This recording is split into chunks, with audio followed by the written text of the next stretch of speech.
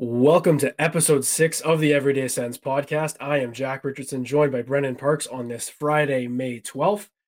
Brennan, how you doing today? Doing good, doing good. We when this comes out, we'll know if the Leafs won that game tonight. But for us, it's tonight. So, what's your prediction there? Honestly, I feel like we've recorded every single Leafs game day, at least in the second round. It feels like maybe every Florida Panthers, because I know we recorded the day of Game 7. But my prediction is it's going to be Brooms out. I'm hoping for Brooms out. It would be, I think, the funniest kind of situation if the Leafs get swept, and the headlines will be good. Sports radio will be great in Toronto. So that's what I'm hoping for, and that's what I think will happen. How about you? Yeah, I would definitely want that to happen. I think they'll win at least one. I mean, it's hard to believe they'll get swept. That would be utterly brutal for them, especially because Florida, even though they're playing well, they're not like a consensus powerhouse. Like they felt very beatable going into the playoffs. Um, I think the best thing to watch will be the changes that they're gonna make if they do lose. Though it's like the Twitter fans and everything, that's funny, but are they gonna fire Keefe and Dubas? Are they gonna trade players? I mean, they can't keep going like they are. So, I mean, as much as we love the Sens, it's kind of entertaining to watch the Leafs crumble a little bit. So, yeah, we'll see what happens. Listen, people can point out that we're talking about the Leafs too much, but it's an everyday Sens podcast, and talking about the Sens means you got to talk about your biggest rival, and that's the Toronto Maple Leafs. So we're hoping that they're swept, and by the time you're listening to this, it's been a couple days. But in the meantime, we've got some news to get into. Obviously, on Monday night, they had the NHL draft lottery, and for the last few seasons, it hasn't been super intense for Sens fans. I think they've, last year they were seventh, but obviously the pick was to Chicago for Alex DeBrincat, so that didn't end up mattering. But it's been a 3 years of if it happens, we'll be like, okay, thank you, but not something that's going to change the course of the rebuild. If you get shafted in the draft lottery or anything. So I think I had that feeling on Monday night. What were your thoughts kind of going in? Like the day of, I think I was starting to manifest a second overall pick to Ottawa. Yeah, a lot of people were. I was kind of shocked on Twitter. Like everybody was talking about it. I think I was kind of busy that day, and I didn't even realize. I was like, there's no excitement here. Ottawa's not getting a high pick. But yeah, I go on Twitter. My entire feed is just Adam Fantilli jersey swaps and getting all excited. I'm like, my goodness, it really is the offseason, isn't it? For me, yeah, I mean, I did watch the lottery, and I'm not gonna lie, when they got to Buffalo's pick and Ottawa was supposed to be next, at first I thought that was supposed to be Ottawa's pick, and they pulled Buffalo, and I was like, I actually screamed. I was like, oh my god, they're moving up, and then it was like, no, they're supposed to get the 12th pick, so they did. I mean, you can't be disappointed. Like, I mean, it was a long shot to ever move up, right? So definitely not disappointed. I think more interestingly, and I wrote an article on it, but was Jacob Chychrun worth that package, right? Because now we know that that's the 12th pick, and that's a top 15 pick for him, a top 15, top 10 pick for DeBrincat last summer. Ottawa's losing out on a lot of draft capital here. What do you think about that? Yeah, certainly. We'll get into Chychrun in just a sec. I will say my highest stress during that draft lottery night was when Montreal was up, and I Oh, I, I just couldn't stand the idea of Connor Bedard in Montreal, but obviously he's going to go over to Chicago now, winning the first pick, and we don't have to get into all that. But like you mentioned, the trade ended up being because the Ottawa Senators did not win the draft lottery, did not move up to first or second or third or fourth or fifth. Jacob Chychrun for the 12th overall pick, a second rounder, and a third rounder in the future.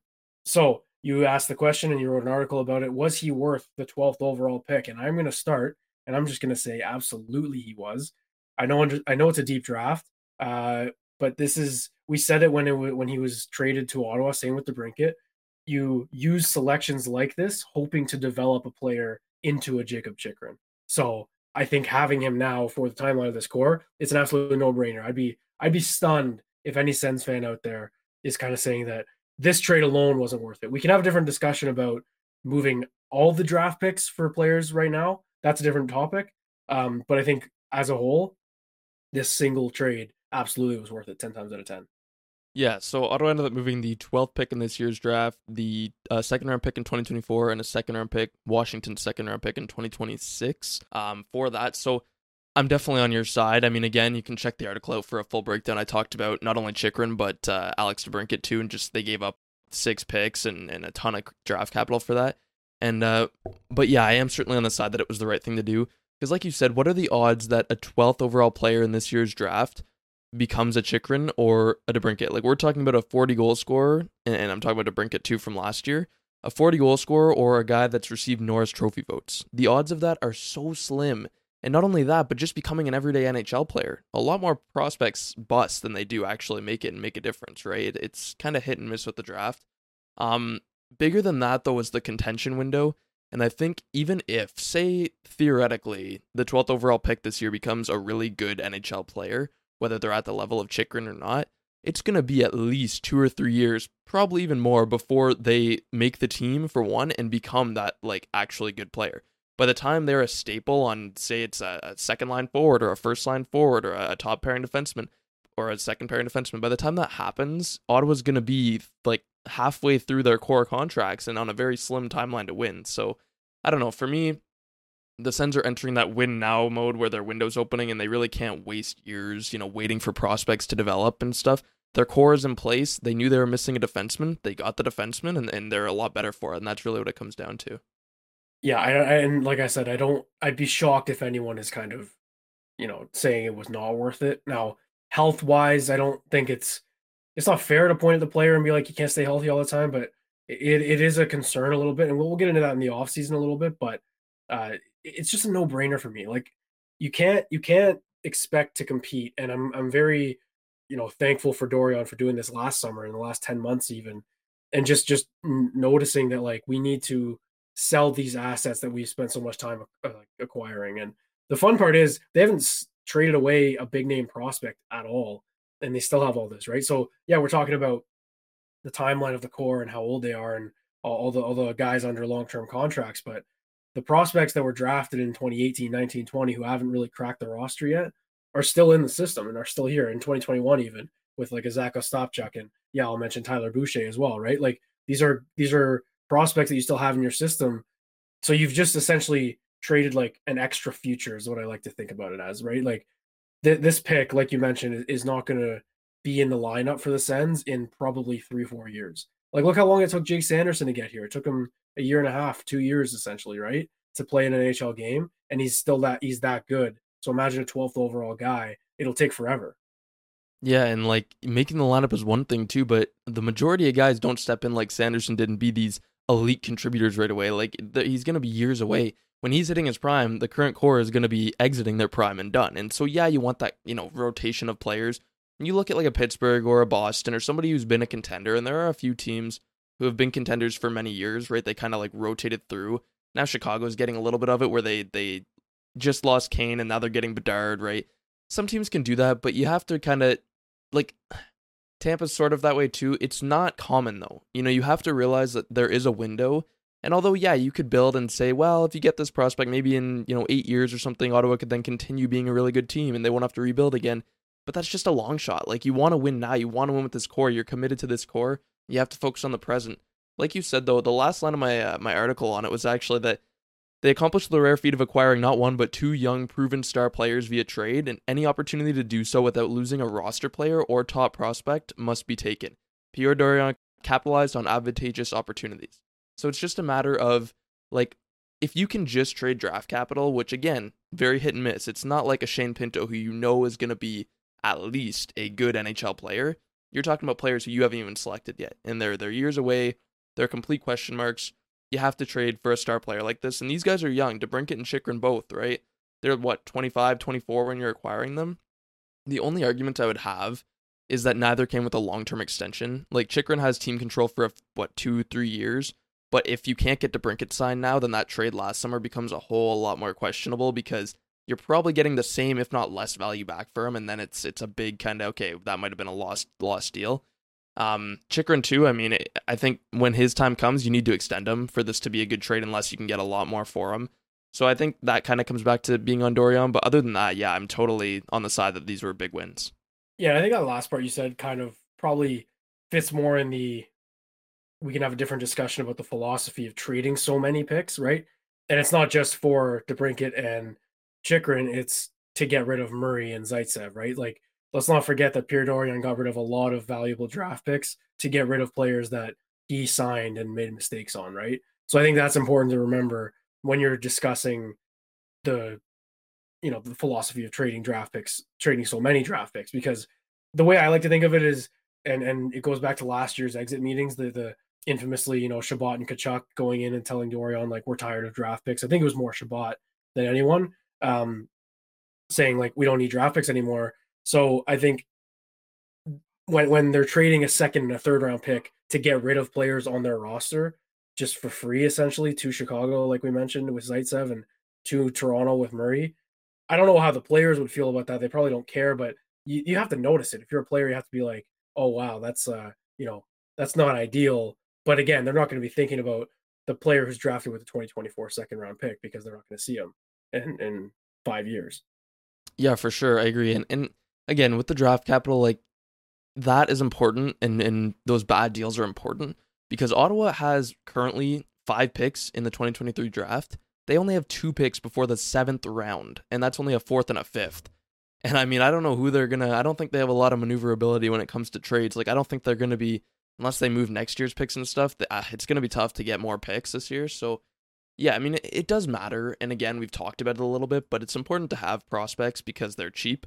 And if you can get guys who can step in once you're a cap team, which Ottawa is very, very soon going to be, like every contract matters. And having guys in the bottom 6, on the bottom pairing who can be those entry level guys who are cheap is critical. So, you've seen a lot of teams who they don't draft well and they can't find guys who are going to kind of be that entry level guy. And they're in tough cap situations, right? Because they have to agree to bad deals with Barclay Goodrow and different stuff like that. So it is important to draft. I mean, capital-wise, though, like after this year, they're pretty good, right? They have their first two picks in the next 2 drafts. They have lots of picks next year. I'm not too worried about it. This year will be tough, but after that, yeah, I'm not too worried. It's just they can't keep making bad trades. They can't keep having to unload Matt Murray's. Yeah, okay. And this is gonna be a perfect segue actually into our next discussion. But I'll just leave the Chychrun thing there for a second because let's say in the event that the Sens tank again next year by accident and don't make the playoffs and all this, like think of all the guys like we just named. If they have to brink it, you're selling him for a first rounder. Chychrun's probably like I'm not trying to will that into existence because it would be very painful and frustrating, but the assets can easily be retained based on the players they have on their roster is basically what I'm trying to say. So with that, and on that note, with all this new ownership stuff, and I think we were bound to talk about this at some point. We will probably get to the head coach at some point as well. But there's been some chatter on Twitter, I would say, earlier this week about Pierre Dorion deserving to see this team through because of what he's built. And I think it's a great discussion to have. I see both sides. So what we mean by this is basically if you're a new owner coming in and you've had these meetings with Dorion already, honestly, so they probably have something in mind. Are you saying, okay, we'll give you 5-10 months or whatever to see this season through, do your tweaks because you built this roster? Or are you saying what you've done isn't good enough? We want playoffs immediately and we don't think you'll get it done. So that's not really the question. The question isn't, are they going to look at him and say that? The question is, are they going to look at him and say, does he deserve to see this season through? And it's a bit of a tough one, especially with general managers, because you could argue that every year 31 general managers don't deserve their job.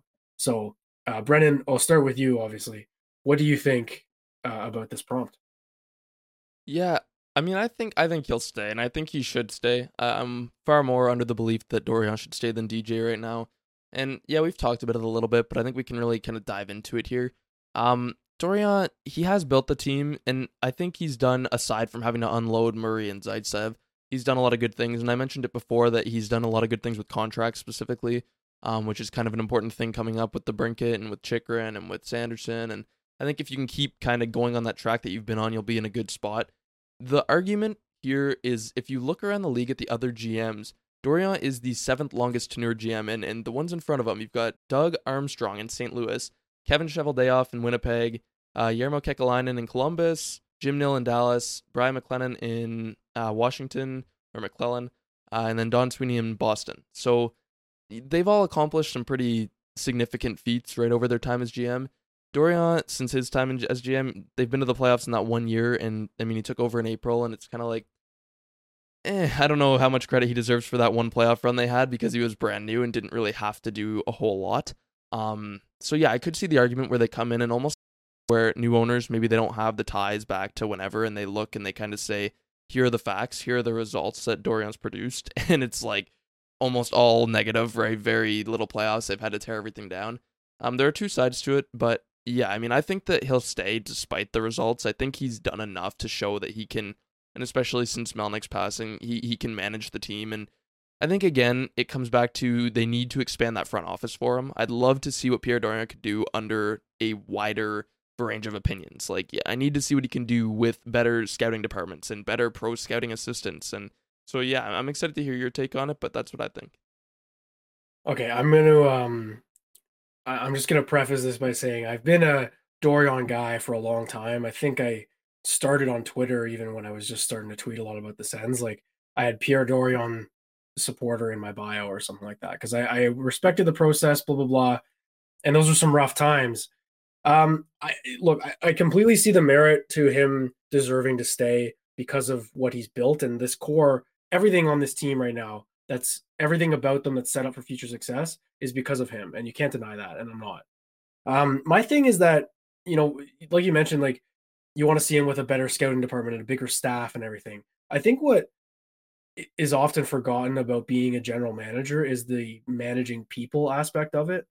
And I don't think that Dorion is good at that. And it's not a slight to the way he's done the job on the ice and what the team he's put together. And because that's another discussion. Like every general manager makes mistakes and every general manager has to fix their own mistakes. The thing with Dorion is he's had so much time to do more, to have more mistakes and to fix them. But in the last 10 months, I've been really obviously very impressed. The last, I guess, 12, 11 months or whatever it is, in the trades he's made and the signings and everything was fantastic. I just, I'm tired of the like the Troy Mann situation this season. I don't think that got enough light and it kind of just went away.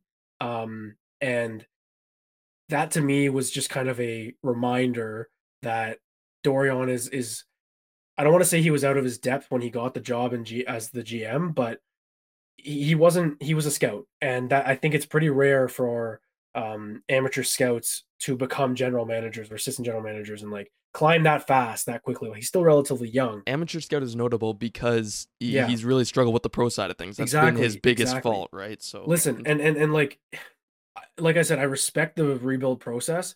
I was fed up with this season. I drank the Kool-Aid at the beginning of the year, being like, "Yeah, we'll play meaningful games."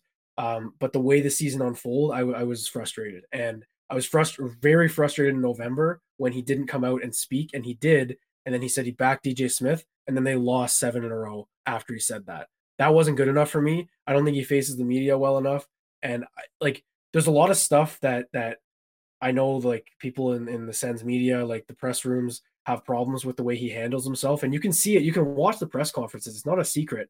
I know our Ian Mendes at The Athletic wrote that piece about him, kind of saying the same things I am about how long his tenure's been. And I read that and I agree completely with Ian because you can just tell the way he kind of goes about it. Like he's got this some certain arrogance to him sometimes. And it's not that that's a bad thing. It's just they haven't made the playoffs in 6 seasons. You can't back that up with this arrogance. Like, yeah, you've done a good job, but you've had 7 years to do it. It's a completely unprecedented streak, I guess, that he's been on. So that's why I put the prompt specifically. Like, I could see him being back. I could see them being like, yeah, there's nothing you could do that can change in the next month that you can undo or do that will ruin a playoff push. But I personally I don't think he deserves to see it through, and I I understand the sentiment, but yeah, like that's my mini rant about Dorion there. Like I would be like it would suck a little bit to see him go because I've grown up with him as the general manager of the Sens essentially, right? Like 7 years of my life. But I think it's time, and I'm just tired of the same message all the time to the fans and to the media. okay, so let me ask you this then. Let me ask this because I'm on your side. Like, I would honestly like to just not restart because they're just entering their best window for the players on the ice. But I would be totally fine if they fired Pierre and DJ this summer and just restarted on that front because I just think there's so much work to do off the ice based on what was kind of left after Eugene passed. I will ask you though, just for the sake of it, because I almost want to make this into a bit of a segment. What positives do you see with Dorian? Like if Dorian comes back, what do you think ownership comes in and why would they make that decision? Like what positives did they see behind that decision? To bring him back. Yeah. Yeah, okay. So the main thing for me, and I'll give him all the credit in the world, is the contract negotiations. I think, everyone, and myself included, wants Kyle Dubas in Ottawa. If that ends up being the case, look, Leafs might be swept, and it might be a thing by the time everyone's listening to this. But the reason that the only knock on Dubas is those contracts, and he signed all of them. Tavares, Marner, Matthews, Nylander. You know, that's the reason they're cap strapped, and that's the reason they struggled so much. That and anyway, so I'll give Dorion tons and tons of credit for the Norris deal. I still think that's going to be a good one. Even like if it's hard when a player gets injured to be like, yeah, it's a bad contract because so I'm not going to blame that for Norris. Like I think Norris is a good deal. Batherson was a great deal at the time. He's the best player on the team, and he signed for $5 million a year, less than. Kachuk's a steal, Stutzel's a steal. Like you could argue that Shabbat, like it when if Shabbat plays well, he's a steal. Like all these guys are cap controlled for a long time and have been. So that's the one thing, especially with the Brinket coming up. I have faith in Dorion to squeeze the Brinket to a lower cap hit. I really do. That's about it though. Like I can't really think the drafting, sure, but if you take 2020 out of the equation, which is a draft they had months to prepare for. It was in October. The draft is usually in June. It was COVID. They had nothing to do. They just sat there and like there was no hockey going on and just watched film and everything. Like they were over prepared for 2020, which benefited them, and they were way underprepared for 2021, which is we're seeing now, right? So I'd say drafting maybe, but other than that, like it's just contracts for me. I don't know about you if there's anything else, but negotiations for sure. Yeah, I guess just continuity with the team too. Like he's been around for so long that he kind of knows exactly where they're lacking and stuff. It just comes back to, can he actually make the right acquisitions? Because Yeah. you can sign as many players as you want, like, but these contracts you're talking about, they're not free agents. They're all drafted players coming off of their ELCs, right? So as much as he's good on the amateur side because that's what his job was for years, was amateur scouting. It's, can he now take this team? And it's the same with DJ. Can he now take this team to the next level? Because their holes right now generally are not going to be internally filled. Like now you need to find someone who can provide you with, and maybe that's the new Czech player, Yuri Smith. You know his last name. Yeah. But anyways, maybe that's him, right? And maybe they made a good signing there. But you need to be able to find like a free agent who can step in now. And I know like Jesper Fast has been rumored a lot and stuff like that, who can step in and actually make a difference. And same with their goalie. Is that Forsberg and Sogard? Do you have to go trade for somebody, sign somebody, right? Is Pierre the guy who can make the right deal and not end you with another Matt Murray who you're overpaying and stuck with, and that screws the entire contention window? Because you can't really mess up with a goalie like that. You need a goalie, and you cannot be wasting years without a goalie. So, I mean, it just comes back to that really for me. Like you said, yeah, I think contracts are a huge plus. I think continuity with the team, and with how long this ownership thing is dragging on, if a new GM comes in with only a couple months before the season, like how much are they going to be able to do and address the team needs? Otherwise, yeah, I mean that's really what it is for me. I don't know if you have anything else to add for Dorion, but Yeah, you reminded me of something too. Like it kind of goes with drafting a little bit, but the culture that's been built. I think he tore down a toxic culture, and built back up a formidable one. To be honest, and like deserves tons of credit for that. And that goes a little bit with drafting. I think like the Brady Tkachuk pick, easy one to not make at the time. I don't think that's out there, but like I completely believe him when he's like, we're drafting a future captain. Like that's not a lie, and he has said many false things to the media that has been called out before, but I believe that one. So like I'll give him credit on that for sure. Even like a guy like Tim Stützle, I mentioned the 2020 draft, how it was so dragged out. It was COVID. They couldn't meet in person, all this. Not that it was a debate taking Stützle at 3, but I love Stützle's skill, but I didn't know what kind of person he was. He seems like a great kid. He's just like always happy, competitive, like just seems like a great person. So like they deserve credit for all of that, drafting and trading for good people, and putting them in this community where it matters. So I'll give him credit on that and the contract negotiations. But again, like he's had so long to do it. So that's the only thing that I take it with a bit of a grain of salt, because it's rare for this little player. Like he's made the playoffs once, and it was a team he inherited, right? With Erik Karlsson on one foot. So that's kind of where I'm at with it. yeah, and I think that's the success thing, right? And that's why I listed off the GMs in front of him. And if you look at the teams, right, you've got St. Louis, Winnipeg, Columbus. Columbus is an interesting one, actually, that Yarmo's lasted so long. But Dallas, Washington, Boston. Then behind them, you've got LA, Carolina, Toronto, Tampa. These teams have all achieved a lot of things, right, compared to what Dorion's achieved. And so I do think that, his time is coming, and even this season, I mean, I guess if they keep Dorion and say DJ too, and they make the playoffs this year, I doubt that they're gonna fire them after that. I mean, maybe if they get like swept in the first round or something, but I guess they could extend their lifespans if they manage to live through this summer. At the same time, though, it does kind of feel like their time is coming, right? Like, I just don't. When the Sens are competing for a Stanley Cup, is it gonna be Dorion and DJ at the helm? Because to me, it really does not feel like it will be. Like, I'd bet a lot that it will not be. In fact.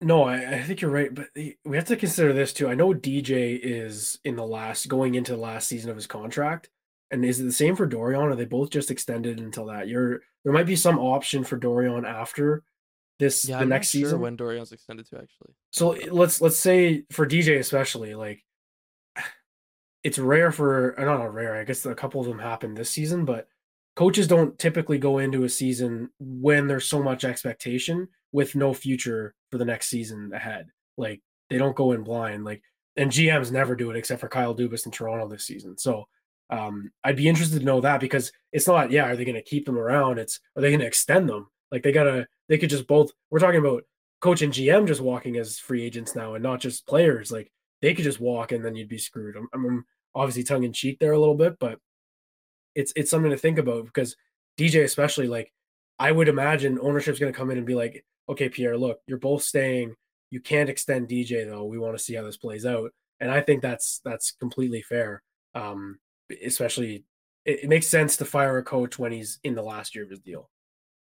For sure it does. Yeah, I mean, it would make a lot of sense to just at the end of next season say, the Senators and DJ Smith have decided to mutually part ways, so it's not even like a negative thing. That happens a lot of the time too. It just happened with Gallant too, actually, that they said like we're mutually parting ways. It's a nice way of kind of saying you're fired, but that wouldn't be bad because again, DJ's done a lot of good things, and he's made a lot of good connections with the players. They spoke about it. I have some quotes lined up we can read off thereafter, but everybody loves DJ, and so it would kind of suck to see, he's fired and it kind of ends on bad terms. It would be nice to see just he's not the coach to take them to the next level, and that's it, right? That would kind of be well taken by the community as well.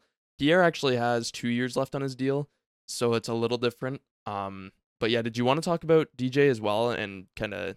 Sure. Yeah. Let's discuss DJ. I don't have a little headline made for it, but it's okay. We'll just off the cuff here for it's more, this is more for the Apple podcast and the Spotify podcast people listening on. But yeah, DJ, bit different for me. I think he obviously had a interview over in Budapest with Ian Mendez. Again, mentioning Ian, who's over there covering the tournament, and he had some pretty candid comments, honestly, like just about, and Ian presented him with the Athletic fan survey. The 26% of the fans, only 26% of the fans believe you're the coach of the future.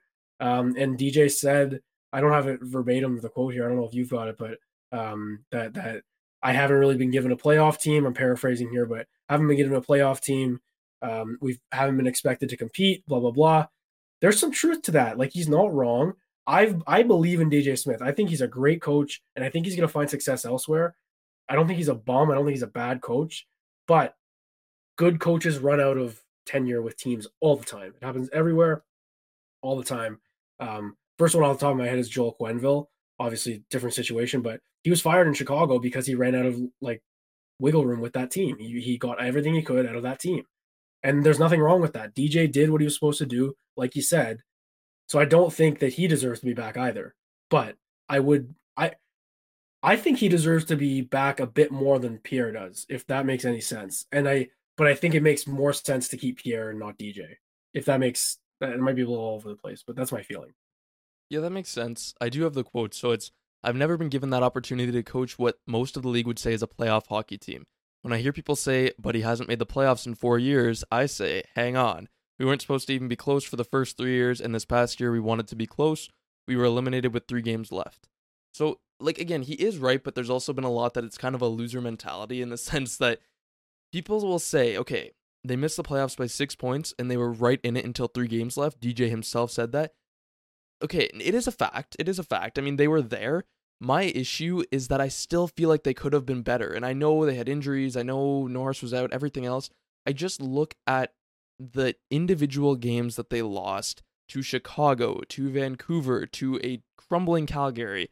And if they won those games, they would have been in the playoffs. And I know they won games with their goalies out and everything else, but I just look at the individual situations instead of just generalizing, saying they had injuries and stuff. I look at the potential that team had last year, and I still think it was higher. Like, I really do believe it was higher. And even if they didn't make the playoffs, it still felt like there were so many times in which they were right there and could have taken advantage of an opportunity, and they just didn't. Not only that, and that 5-0 loss to Chicago eats away at me every day of the year, because that was the game that just kind of set the tone for the rest of the year. And if they could have just beat that Chicago team, they were right there. And that was a big kind of a point that stands out to me from this season. Yeah, that's a good point because like it was the Chicago game, and then they had that great comeback, or not comeback, but like the grind win in Seattle, like the 5-4 late goal, like, and then they go in Vancouver and Calgary, like you said. But that's what I was saying, like about Dorion too. Like, yeah, technically, like I said, I was drinking the Kool-Aid, being like, and I'm it's a reference if anyone's not getting that there, but like, we're buying what they're selling, and that's what we will play meaningful games at the trade deadline. And like, yeah, you sit here at the end of the year, you can say, yeah, we achieved our goal. And Dorion said 3 times in the media end of press conference, whatever, he said, go find the quotes. That's what we said. It's like, yeah, you did, but look at how it happened. Like you mentioned, those losses are inexcusable. Like, that's why I think this regime needs to be torn down, essentially, because how can we trust that Dorion and DJ are going to get it done when they're faced with that next season? I've talked a lot about how they need to be in the top of the Atlantic. What if they're like Florida this year and they're fighting for a last playoff spot? I don't have the faith that they can turn it on with It's this just that regime. the way they talk, both of them, it feels like they're saying we were good enough. That's Yep. my problem. It Yep. feels like they were saying we were good enough when I feel like they should be saying we could have been better. We had the opportunity to be better, and even though we faced adversity, we had the chance to be better. And I don't care how many injuries you have, you were 1,000 times better than that Chicago team that you lost 5-0 to, and arguably the most important game of the season at that point, right? So to me, I don't like the way that they kind of have this mentality of we think we've done enough, when in reality, like it's been far from enough for quite a few years now. So I don't know. No, and it's a good point because listen, like the end of year press conferences get analyzed a lot, as they should. It's the last we hear from everyone before the off season. High profile players and coaches and management. I think this year more than any in this rebuild, there was a huge disconnect with the players and the coaches and the GM. I think DJ and Dorion were very like, maybe resting on their laurels isn't the right term, but like saying, like I said, we achieved our goal. And DJ was more about like, I've done what I was told to do here, blah blah blah, just kind of job security, all that.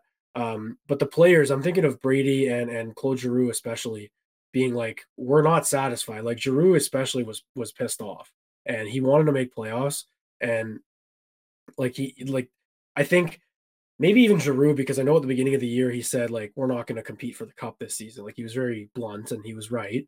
But I think as the season progressed, he had to see like we have a team, and he's looking at the other standings. Like we went into this year thinking 100 points was what they needed to get because of the season before. All 8 East teams had 100 points, but it took 92 this year. Like it was a drop off, and the Sens still didn't meet it. They fell off when it mattered most. So I think the disconnect from the players being like, we're going to be back there next April versus management and coaching saying we achieved our goal is very, very frustrating to me.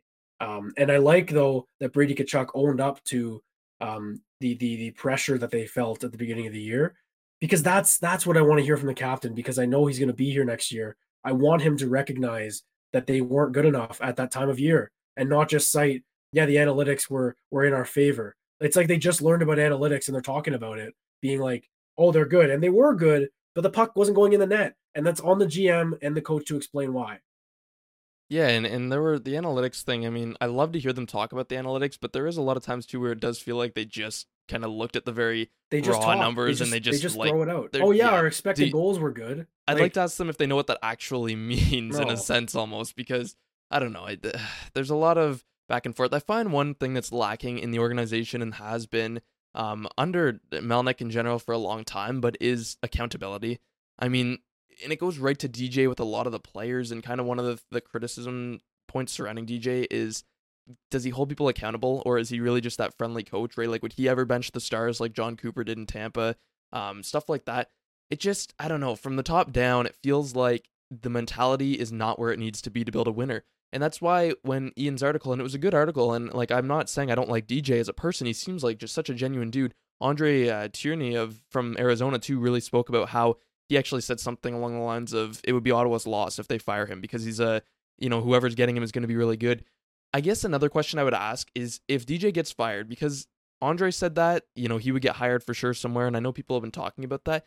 My question is, would he be hired by a contending team or would he be hired by a rebuilder? Because I'm almost certain he would be hired by a rebuilding team and once again show that he can develop a young team. But again, is he going to make it to the point where he gets them into the playoffs and is a playoff coach? I don't know. I don't really think so. Yeah, and I keep mentioning like drinking the Kool-Aid, but um, earlier this year, I convinced myself that DJ was the right guy, and they can take it further with him. And again, like I keep saying all this, and we're ranting, but I would not be surprised if they're both back next season, and this team is still tops in the Atlantic. Like it's there, it's right there. They just have to execute. Um, and the coach can't execute for the players, so that's another discussion though. Um, I don't know if a contender would hire him. I think you're right. I think it would more be maybe a team that like I'd be surprised if it's a team that's a bit older, maybe that kind of fell off, like a Washington. Like they need a new coach, right? If DJ gets fired soon, I don't know, but as the days go by here, I'm less and less, thinking that it will happen. But by the time we actually record next, bids will be due for the team, which is exciting. It'll be the 15th when we record, so that's something to look forward to. But anyway, to answer the question, no, I don't think it'll be a contending team. I honestly, like I said, I think Washington's the only one that pops into my mind that would be looking for a new voice. But like, I don't see New York going after him. Like, I don't know. I don't like his book is that he brings grit and like a hard playing style, and it really does fit a rebuilding team. So maybe in Anaheim, but they just fired Dallas Eakins after they were the dead last team in the NHL. So I'm not really sure. How about you? What do you think? Yeah, I don't think so. I think his book is definitely that. And again, credit to him because he gets a lot out of his young players. He seems to really make them believe that they can be good enough and that they can. And I say good enough again because it's not a mentality of you need to be better than good enough. It's just you need to be good enough and play your game.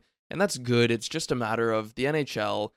If we're talking about the 80s, maybe being physical and being, working hard and stuff, that's how you win games and everything. But we're talking about 2023 and skill is really where the game is going and it's already there. I mean, my God, some of the things these players are doing, some of the systems these teams are running, just catering to skill, almost avoiding, overexerting energy by throwing hits and finishing your checks. It's almost like the opposite of what a lot of us learned growing up of finish your check. You're going to work hard. You're going to show the other team that you're not going to back down. You're going to be this big, scary force. That's good and all, but every finished check, that's wasted energy. You see it a lot of the time with Brady, even where he'll finish a check, but then for the rest of the shift, he might be a little bit more tired looking. Like it's just that type of thing where it's almost like you have to find a balance of working hard, being physical, setting the tone in the game, but then also being able to use skill, being able to set up in the offensive zone, being able to pass the puck around, not just dumping and chasing, And I don't know, for DJ, I think he brings a lot of great qualities. I think he could definitely take a Washington, kind of bring in that new voice, that will of belief, and kind of create those positive connections. But again, once they become a contender again, is he going to be there? I don't think so. I think he's Yeah. I think that is his role as a coach, and that's not a bad thing. It's just that you have to recognize that, right? And every team will. And just to wrap up here, because we went off on this program, by the way, but I think with DJ, it's like he's young. He's still a young coach. I think he's 45 right now. Like that's young for an NHL coach. Um, I feel like as he gets older, and this is kind of a narrative that might be going around. I don't know if it's definitely there might not be much truth to it, but that maybe with older guys he has trouble holding them accountable, blah blah blah. Like I don't know if there's any truth to that, but it wouldn't surprise me. I guess just the style he wants people to play, and if you're an older guy, being like, nah, screw that. Um, but yeah, I think he's a coach where as he gets older, he'll only get better. So I definitely do think this won't be his last NHL coaching job. I just like you said, I don't think it'll be right away. I think he'll need some time, step away. But you mentioned the young players and propping them up. Like I mentioned New York and saying no, but that's kind of what they need. That's why they got rid of Gallant. It sounds like so. I don't know. Maybe there's something there, but that would be impressive if it was just a Gallant for DJ Smith swap.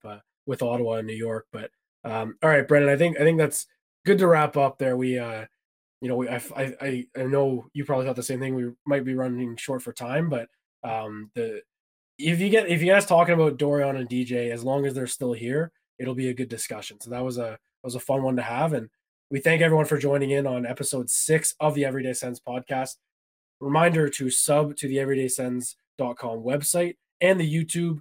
Sub to the YouTube, comment, like, please, and we will see you guys next week.